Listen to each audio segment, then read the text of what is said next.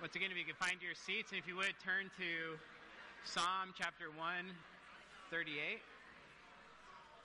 Psalm 138.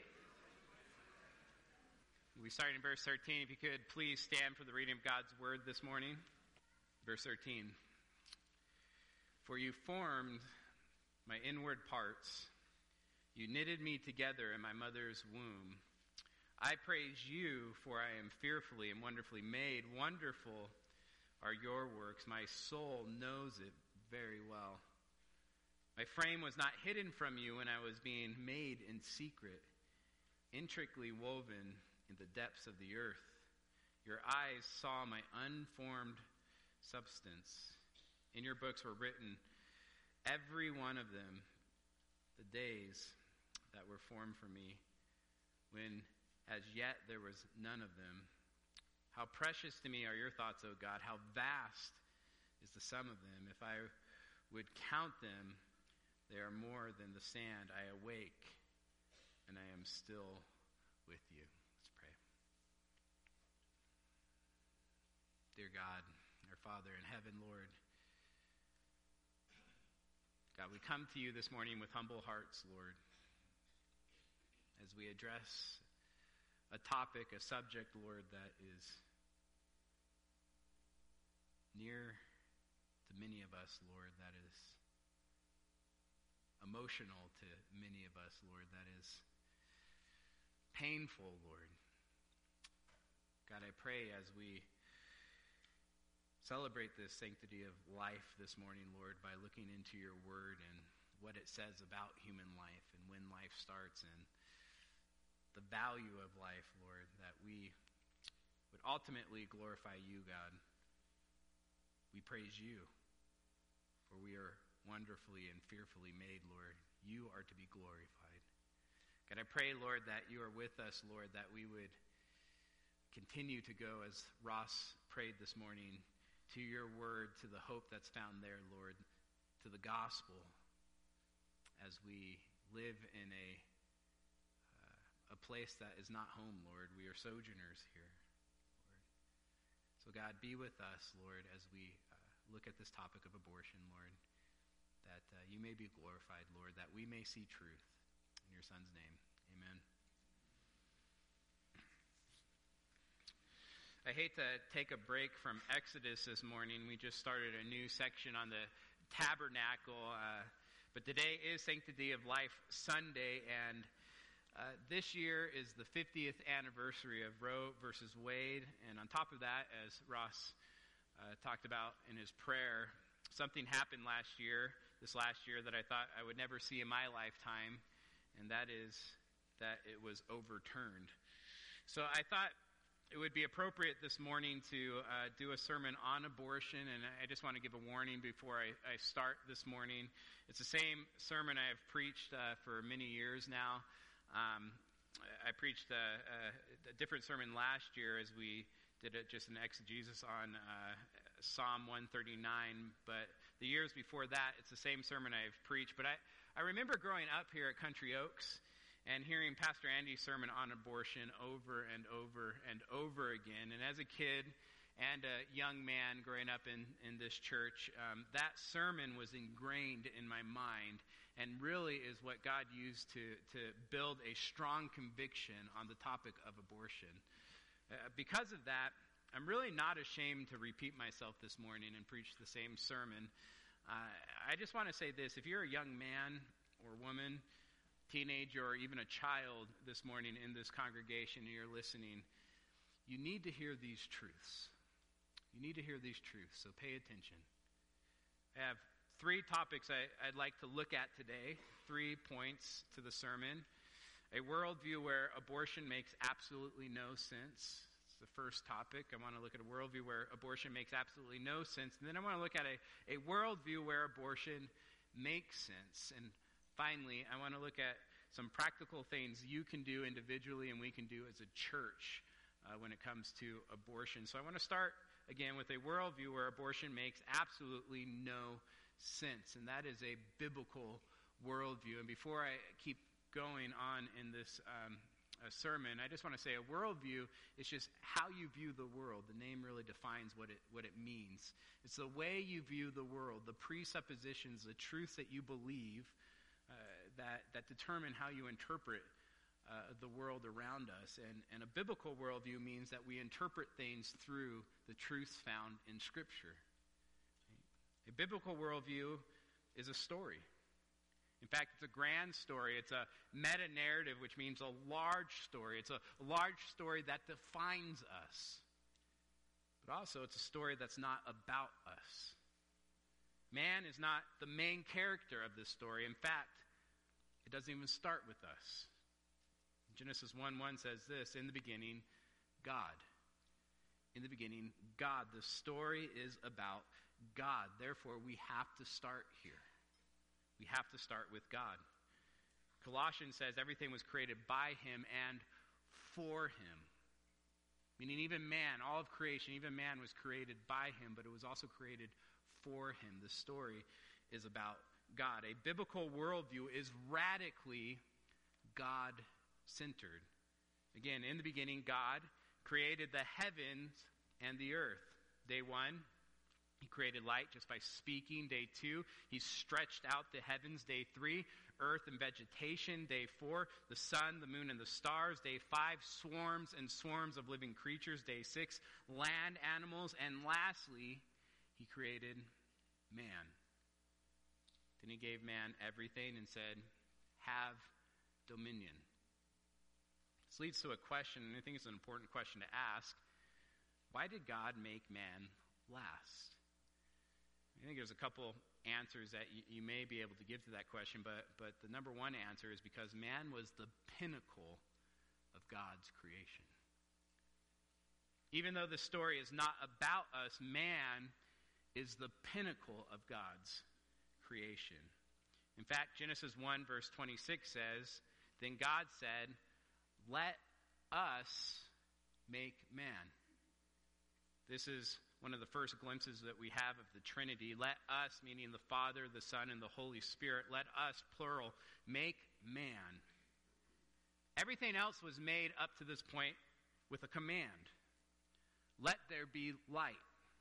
Let the waters bring forth. Let the earth bring forth. But with man, he said, let us make man. One theologian put it this way, it should be noted that a divine counsel or deliberation preceded the creation of man. Let us make man.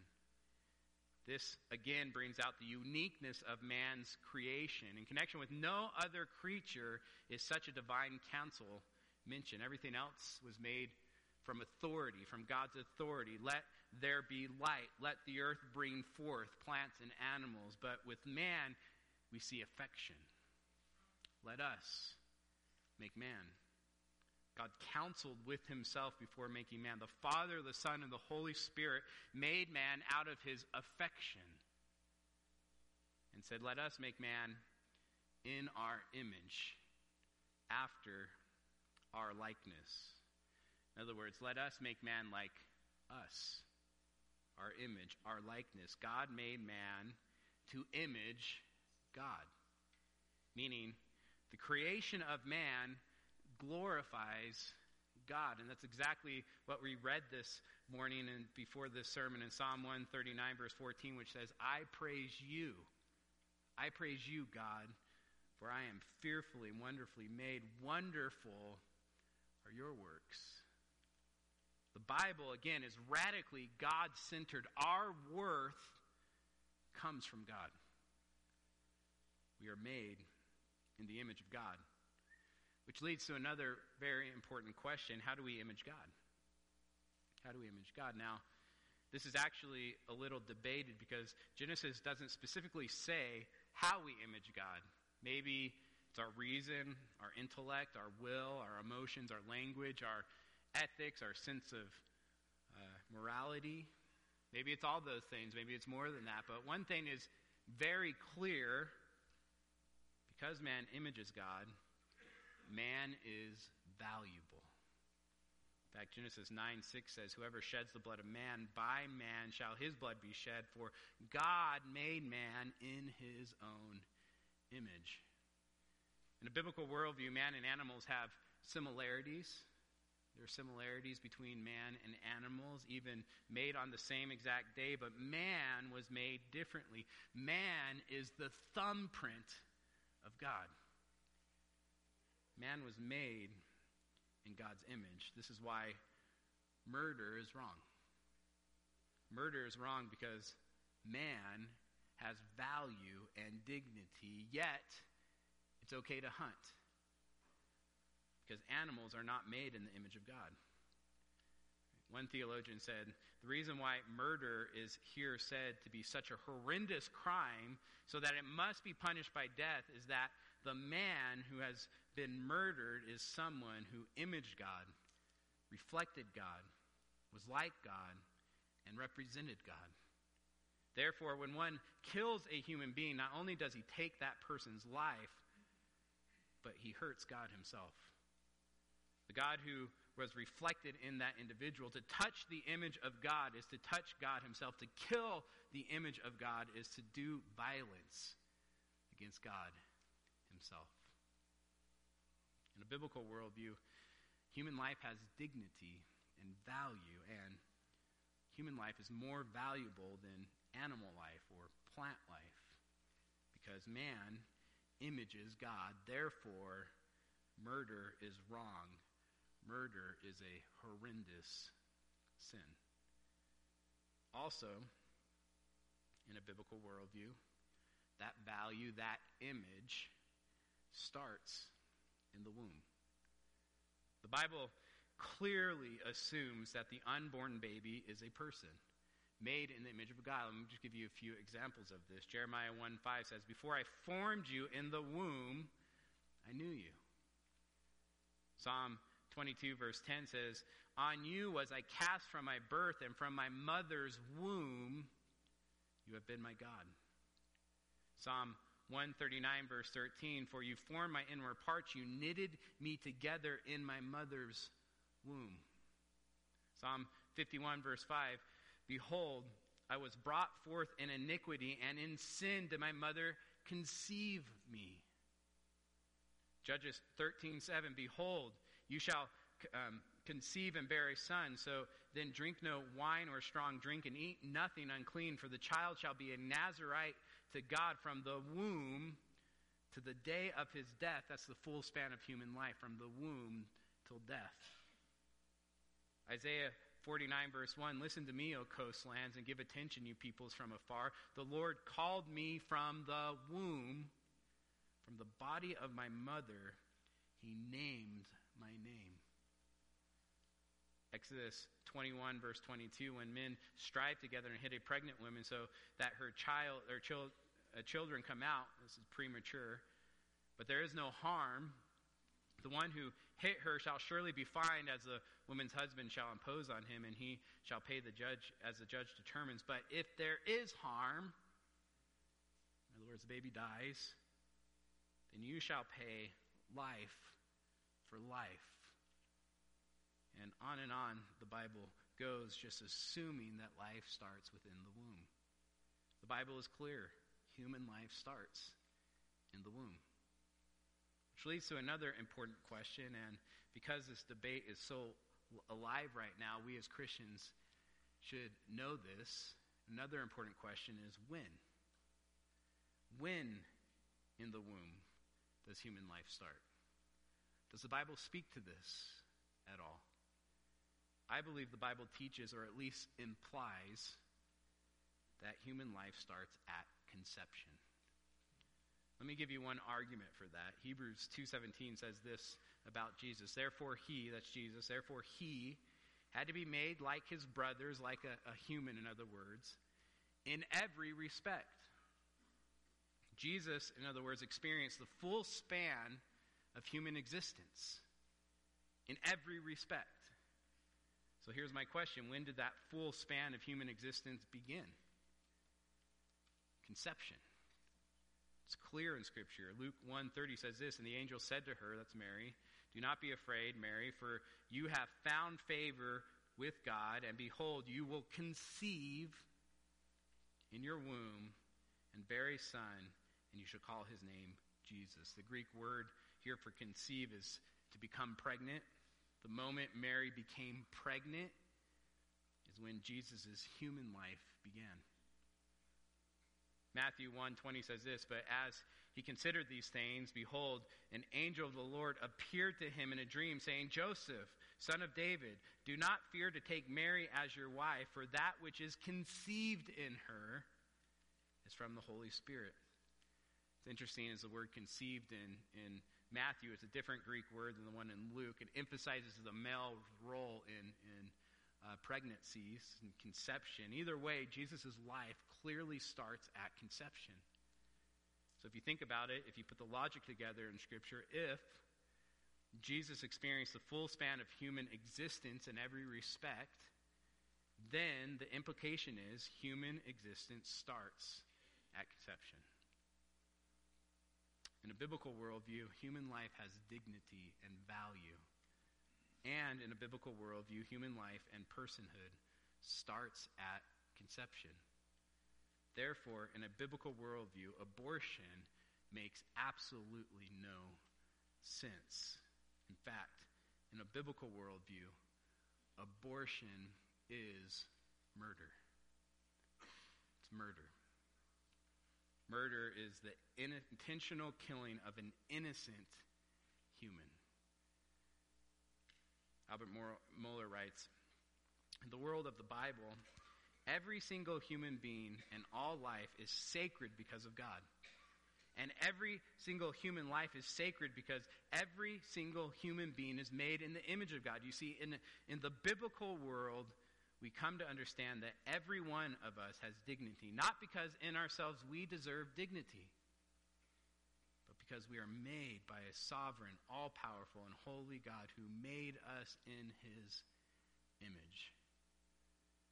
The story is about God, not us. But man is valuable because man is made in the image of God. And that value and dignity starts in the womb. It starts at conception. In a biblical worldview, abortion makes absolutely no sense because in a biblical worldview, abortion is murder. It's murder. It's an attack on the image of God. It's an attack on God himself. Now, before I move on to the second point, I think it's important for me to point out that this means any form of contraceptive that kills a fertilized egg is abortion. It's important for us to know that many forms of contraceptives are abortifacient. That means they kill a fertilized egg. And by the way, that definition of abortifacient is starting to change. It doesn't get rid of the fact that once a egg is fertilized, that is a unique human being. Meaning, Christians, we should stay away from these forms of contraceptives. Make sure you do your research. This brings me to the second point this morning, or topic I'd like to talk about. We looked at a worldview where abortion makes absolutely no sense. I want to look at a worldview where abortion makes sense. This is a secular worldview. Now, before we get started, I want to make this very clear. What matters when it comes to the argument about abortion is not what we think or say the fetus is. What matters is what the fetus truly is. If the unborn baby is a person, then abortion is murder, no matter what we think or say, no matter what you call the fetus. R.C. Sproul says, "The fetus is either alive or not alive. The fetus is either human or not human. The fetus is either a person or not a person. What I think the fetus is does not determine what the fetus actually is. If a fetus is a living person, but I do not believe or think that it is a living person, my thoughts have no bearing on what the fetus actually is." Just a side note, by the way, and I say this every year, fetus is just Latin for unborn human baby. In fact, When I first started doing this sermon in 2019, I Google searched fetus just to see what would come up. And the very first thing that came up was an unborn offspring of a mammal, in particular, an unborn human baby. Now that's changed since then. Not surprising. But when someone uses the word fetus, I would encourage you to ask them, why are you speaking Latin? Let's speak English, unborn human baby. Pastor Andy, in his sermon, says, whether we call abortion murder depends upon whether we call the unborn baby a person. But whether abortion is murder depends upon whether the unborn is a person. Being a person and simply being called a person are not the same. So this means just because a worldview can make sense of abortion, a way of viewing the world, just because it can make sense of abortion, doesn't make abortion right. But let's look at this worldview, and I want to do this for two reasons. First, I want to expose false beliefs. This is part of my calling. In fact, part of the calling for an elder, pastor, overseer is found in Titus. Titus 1:9 says this, he must hold firm to the trustworthy word as taught so that he may be able to give instruction in sound doctrine. In other words, he can teach God's word well with sound doctrine and also to rebuke those who contradict it, meaning to expose false beliefs and rebuke those that are teaching false beliefs. So that's part of my calling, so that's the first reason. But the second reason why I want to look at this worldview is I want you to see the absurdity of it. The absurdity of this worldview. Listen, any worldview that denies God and his word will end up in absurdity. It's actually the presuppositional argument for the existence of God. Without God, you cannot prove anything at all. That's the argument. You're left with arbitrary nonsense, arbitrary opinion, whereas Romans 1 says a debased mind. But let's look at a secular worldview. Let me just define it. A secular worldview is a humanistic philosophy or life stance that embraces empirical observation and human reason and philosophical naturalism as the foundation of reality while specifically rejecting religious dogmas, supernaturalism, pseudoscience, and superstition as the basis of morality and decision-making. In other words, truth is found in the natural world through reason and empirical observation. That just means your five senses. Through observation and reason, that's how we get to truth. Not through religion or supernaturalism, therefore not by God or his word. So here's the scary question. If man doesn't find his value and dignity in imaging God, which that's what's taught in here, then where does man's value come from? The best answer secular humanism has given is that man is more involved, therefore he's more valuable. This worldview has adopted evolution as its primary theory of man.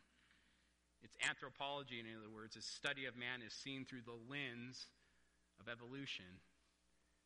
In a secular worldview, man's worth, why man is worth anything, man's worth comes from his utility, developed by evolution. Utility means our usefulness, our capacities, our rationality, our self-consciousness, our ability to communicate, and so on. Man is more evolved, therefore man is more valuable. Now, there's two things that should scare us about this logic, and I'm going to state them in questions. The first one is this. What about human beings that aren't as capable as others? The second question is this. Who gets to define what utility is? So let's just go through those two questions. The first question again, what about human beings that aren't as capable as others? The logical conclusion is they're not as valuable. Nuclear physicist Winston Duke says this.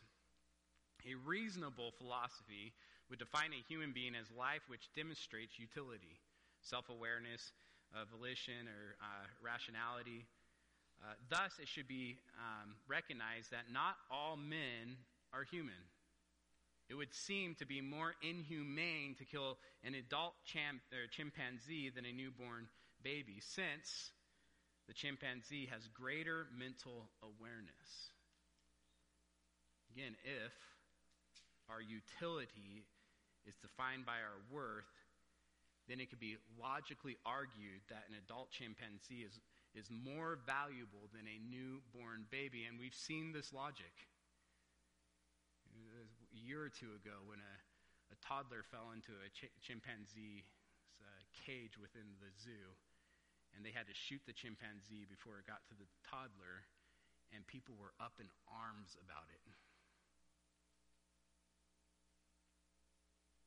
According to Peter Singer, who is the professor, or was the professor of bioethics at Princeton University, and he's someone that gets quoted a lot, someone that I quote a lot in my sermons on abortion, because he's someone that is logical and honest about where his worldview leads him. Peter Singer says to not see a chimpanzee as more valuable than a newborn is to say something that he calls speciesism. It's like racism, but between species. Let me just read what Peter Singer says. He says, if we compare a severely defective human infant with a non-human animal, dog, or a pig, for example, we will often find that the non-human to have superior capacities, both actual and potential, for rationality, self-consciousness, communication, and anything else that possibly be considered morally significant. Humans who bestow superior value on the lives of all human beings solely because they are members of their own species are judging along lines strikingly similar to those by white races who bestow superior value on the lives of other whites merely because they are members of their own race. In other words, this is what he calls speciesism. Again, if man doesn't get his value from imaging God, where does this lead? Well, Peter Singer believes that those who regard the interest of a woman as overriding the merely potential interests of the fetus are taking their stand on a morally secure position.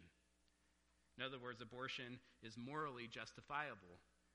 And here's the logic. The fetus is so incapable, he has so little utility, that the mere preference of the mother is more valuable than the fetus itself. And this is a typical pro-abortion, pro-choice argument that we hear today.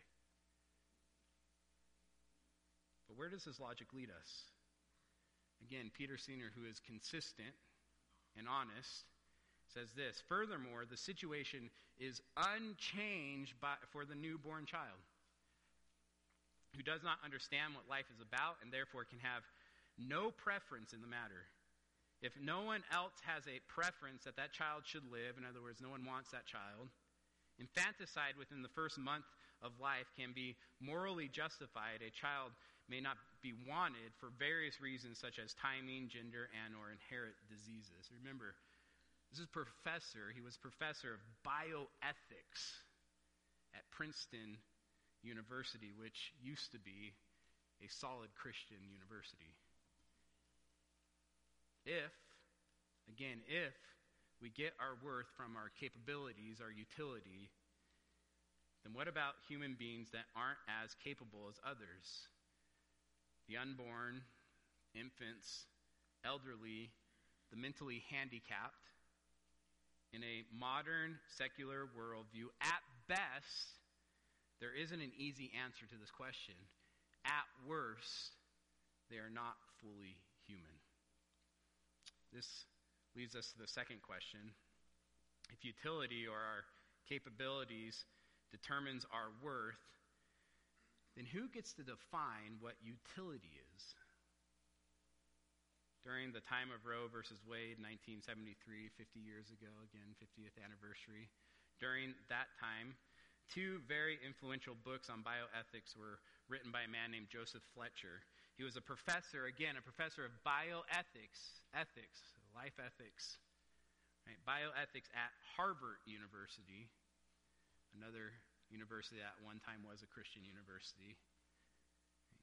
In these two books, Joseph Fletcher identified personhood with a minimal degree of human consciousness and intelligence, roughly a minimal score of 20 on a Binet IQ test scale.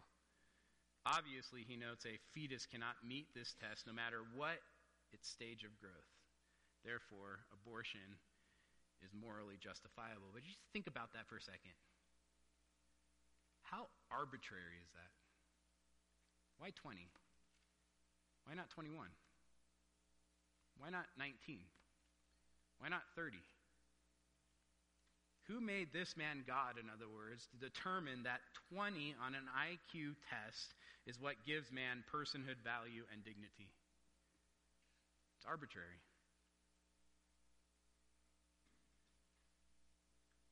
Listen, if man doesn't get his worth from an outside source, an authority that's higher than man, right, from God, then man himself is the one who gets to define value and personhood. He becomes the ultimate authority. And here's where it gets scary. If man, again, not God, is the one who defines value and personhood, then man has the ability to change that definition. And history has proven man is willing to do so. Hitler did it in Nazi Germany. One historian said this: in the 20th century, we can look at a long parade of horrible terrors, and one of the easiest to identify is the medical ethics of Germany before and during the Third Reich. There, the Germans actually had a medical philosophy called life unworthy of life that formed the foundation for their murderous atrocities. The Germans actually came up with a graduation of life. And the life that was worthy of life was Aryan life. It was the life of those who were considered to be physically and genetically superior, who could contribute utility, who can contribute to the welfare and the defense of the policies of the Third Reich. Does that sound familiar? Man's utility or capabilities or capacity. Right? The life, that's life worthy of life, and the life unworthy of life were the gypsies, the homosexuals, the mentally retarded, the physically disabled, and the Jews. Albert Mohler comments on this, and he says, we look back at the Third Reich and the German medical ethics that produced it, and we ask, how could it be that agents of medicine and doctors turned into agents of death rather than agents of life? It is because they bought into a worldview, a way of viewing the world in which there is a progression from life that is worthy of life to life that is unworthy of life. Well, if you can do that in terms of Jews and in terms of gypsies and in terms of others, then you can certainly do it in terms of various stages of human development. If, again, man, not God, man is the one who defines value and personhood, then man has the ability to change that definition. Nazi Germany did it. Life unworthy of life. Modern America is doing it.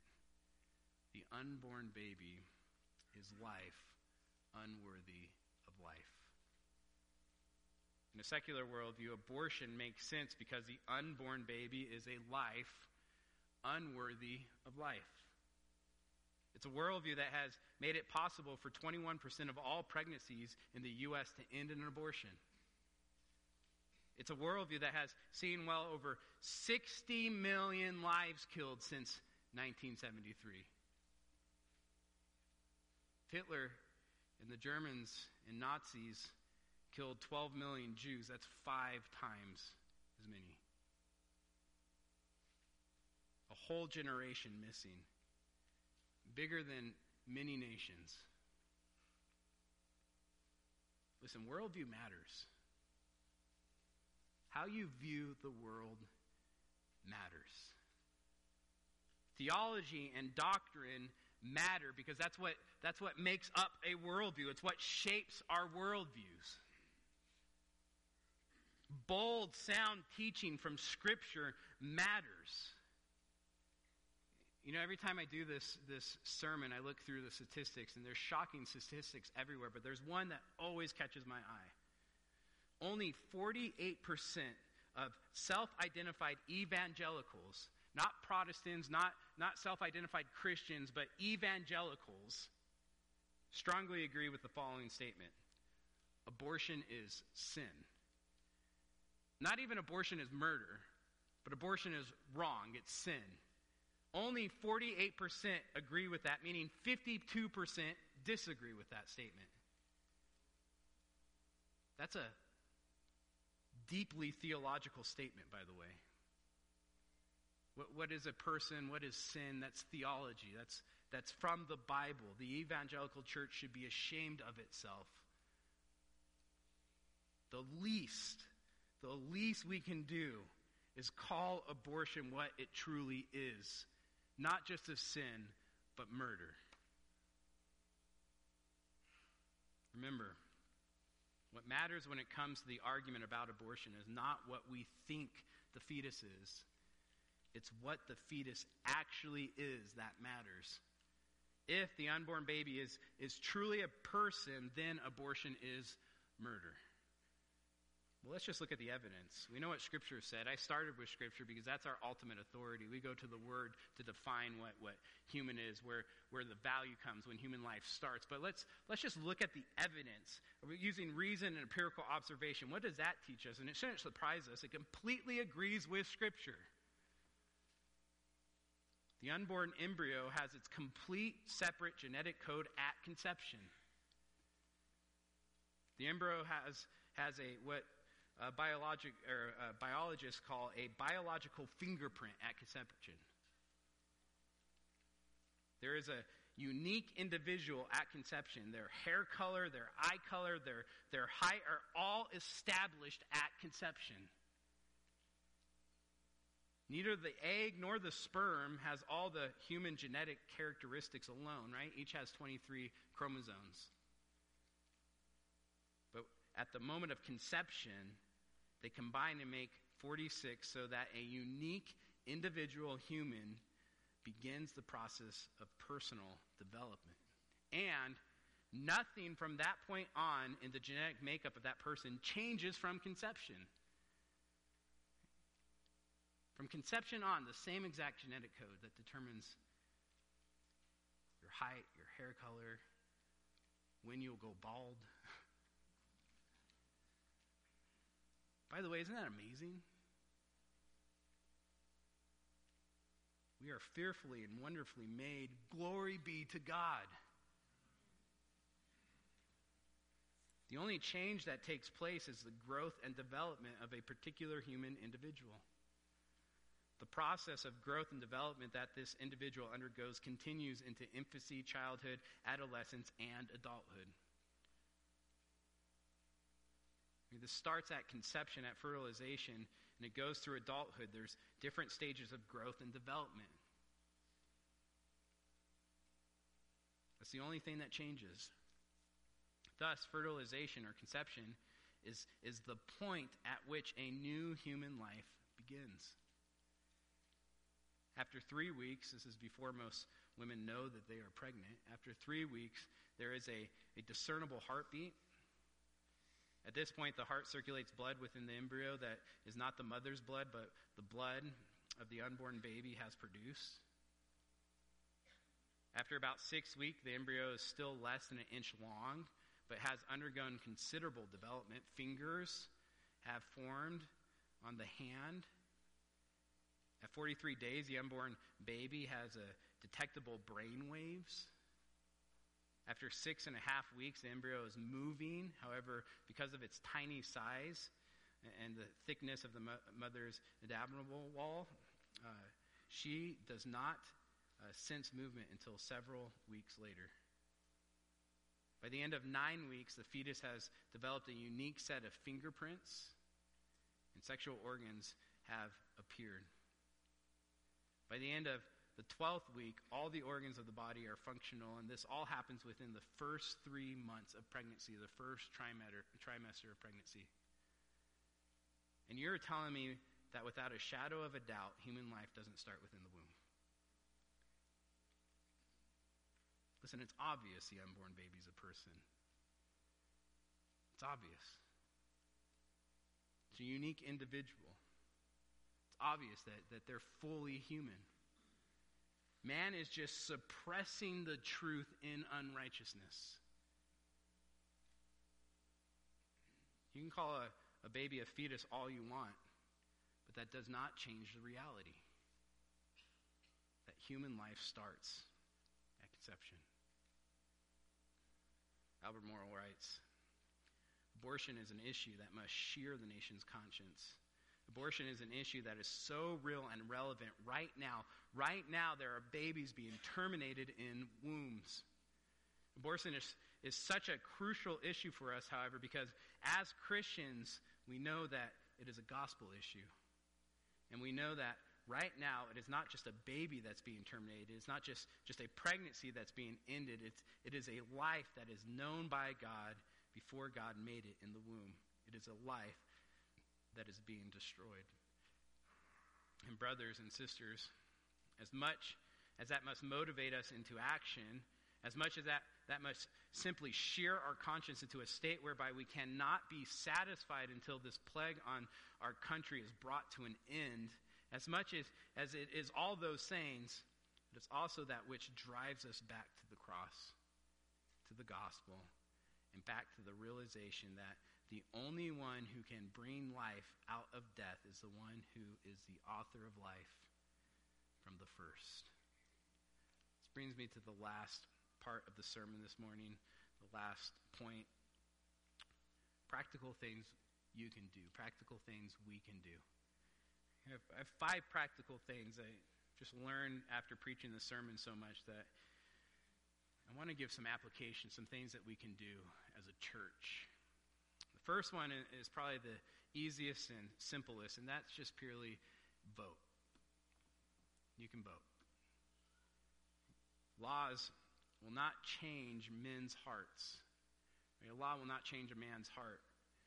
You've heard it said you can't legislate morality, and that's true, but laws can discourage and regulate murderous behavior. Martin Luther King once said, "We have heard the familiar cry that morals can't be legislated. This may be true, but behavior can be regulated. The law may not be able to make a man love me, but it can keep him from lynching me." In a very similar way, anti-abortion laws may not be able to change people's mind about the rightness or wrongness of abortion, but they can keep people from murdering the unborn. And I'm thankful Roe versus Wade was overturned. Obviously, this is a first step. In a lot of ways, it's just the beginning of the battle. But if you trace it back, it was largely overturned because conservatives voted.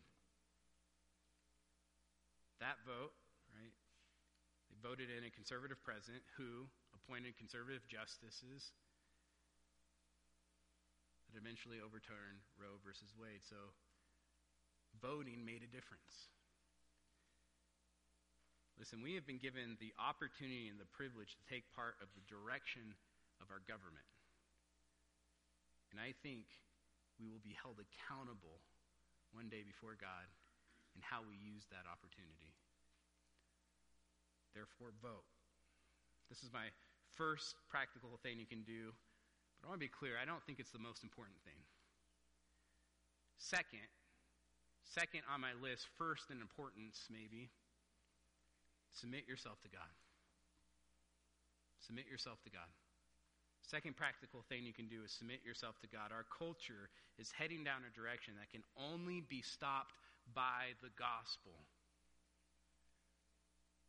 Listen, for how important voting is, for how important politics is, it's just a Band-Aid. It's just a Band-Aid. The bigger issue is man's heart. So the second thing you can do, Submit yourself to God. Trust him. Put your faith in him. Obey him. Delight in him. Follow him. In other words, be a Christian. Boldly share the gospel. The gospel is the power of God for salvation. The gospel has the power to completely turn the world upside down.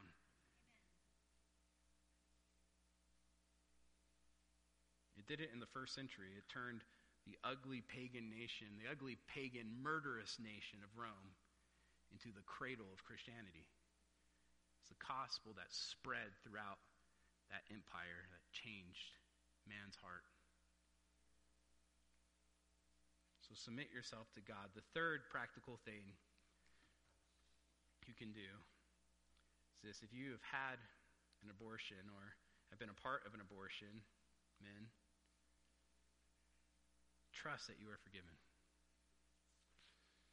You know, I've preached this enough times to realize that there are a number of you that I am preaching to right now that have had an abortion or were a part of abortion in some way. If you have put your faith in Christ, listen, your sins are forgiven. You're forgiven. Don't let the guilt of your sin make you ineffective for the kingdom. It's exactly what Satan wants. That's why he's called the accuser. He wants you to have the burden of forgiven sin just on you. But if it's forgiven, trust in that. Trust and rest in God's forgiveness. Be free from that guilt, true guilt and shame. Not because you're such a good person, let me be clear, but only because Christ has freed you from that guilt. If you've put your faith in Christ, your sins are forgiven. Psalm 103:12 says, as far as the east is from the west, so far does he remove our transgressions from us. Rest in that forgiveness. In fact, if you've never told anyone, I would encourage you to tell someone. Talk to someone that you know loves the Lord. If you have an opportunity to speak into someone's life, speak into their life. The fourth practical thing you can do, support alternatives to abortion. Support adoption. Maybe adopt yourself. Maybe support those who are adopting by giving them money or resources. It's extremely expensive to adopt nowadays. Support those that find themselves in an unplanned pregnancy. Love on them. Love on them. Use your resources to help young ladies and men that have found themselves in an unplanned pregnancy. Plead for individual lives, the unborn, the innocent, by loving and compassion, having love and compassion for those moms and dads in a difficult situation. Even if it's sin that led them there. Love on them. Support them. But lastly, and this is probably the most important thing we can do, pray. Pray. And I know our church, I know we are consistently praying on this topic. But pray, continue to pray. Pray earnestly and regularly. We know that just because Roe versus Wade has been overturned doesn't mean the fight is over at all. Pray. Pray that abortion would end. I know it's overwhelming, but I was just thinking about it first service as I was preaching that last year when I preached on abortion, I just wouldn't have thought Roe versus Wade would have been overturned. I knew there was talks that it could be, but a few years ago, if you would have told me that, I would have just been amazed. Pray. I mean, this topic is overwhelming, but God is bigger. Pray. Pray for a revival in our country and culture, that we would repent and turn to him, and that the gospel would just spread like it did in the first century, like wildfire across our culture, across our nation, and would turn the world upside down. Pray for revival. Continue to pray. Let's do that now.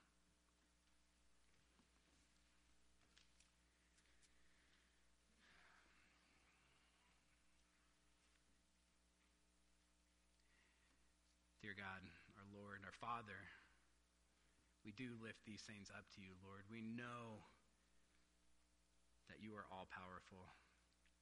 We know that you hold nations in your hand, Lord, and that includes ours.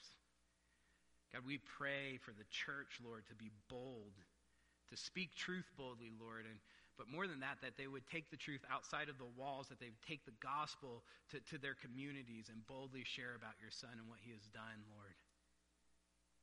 The grace that is offered. And we pray that the Spirit would change people's hearts through the gospel message, Lord, and that would spread and spread and spread. That abortion would be outlawed in America, not because of politics, but because of a heart change within our culture. God, that's what we lift up. We pray for that. We thank you, Lord, for the work that has been done. We thank you for how clear your word is about the dignity and value of human life, Lord. That you made us in your image. God, we pray that that is clearly seen, Lord. Be with us, God, as a church. In your Son's name, amen.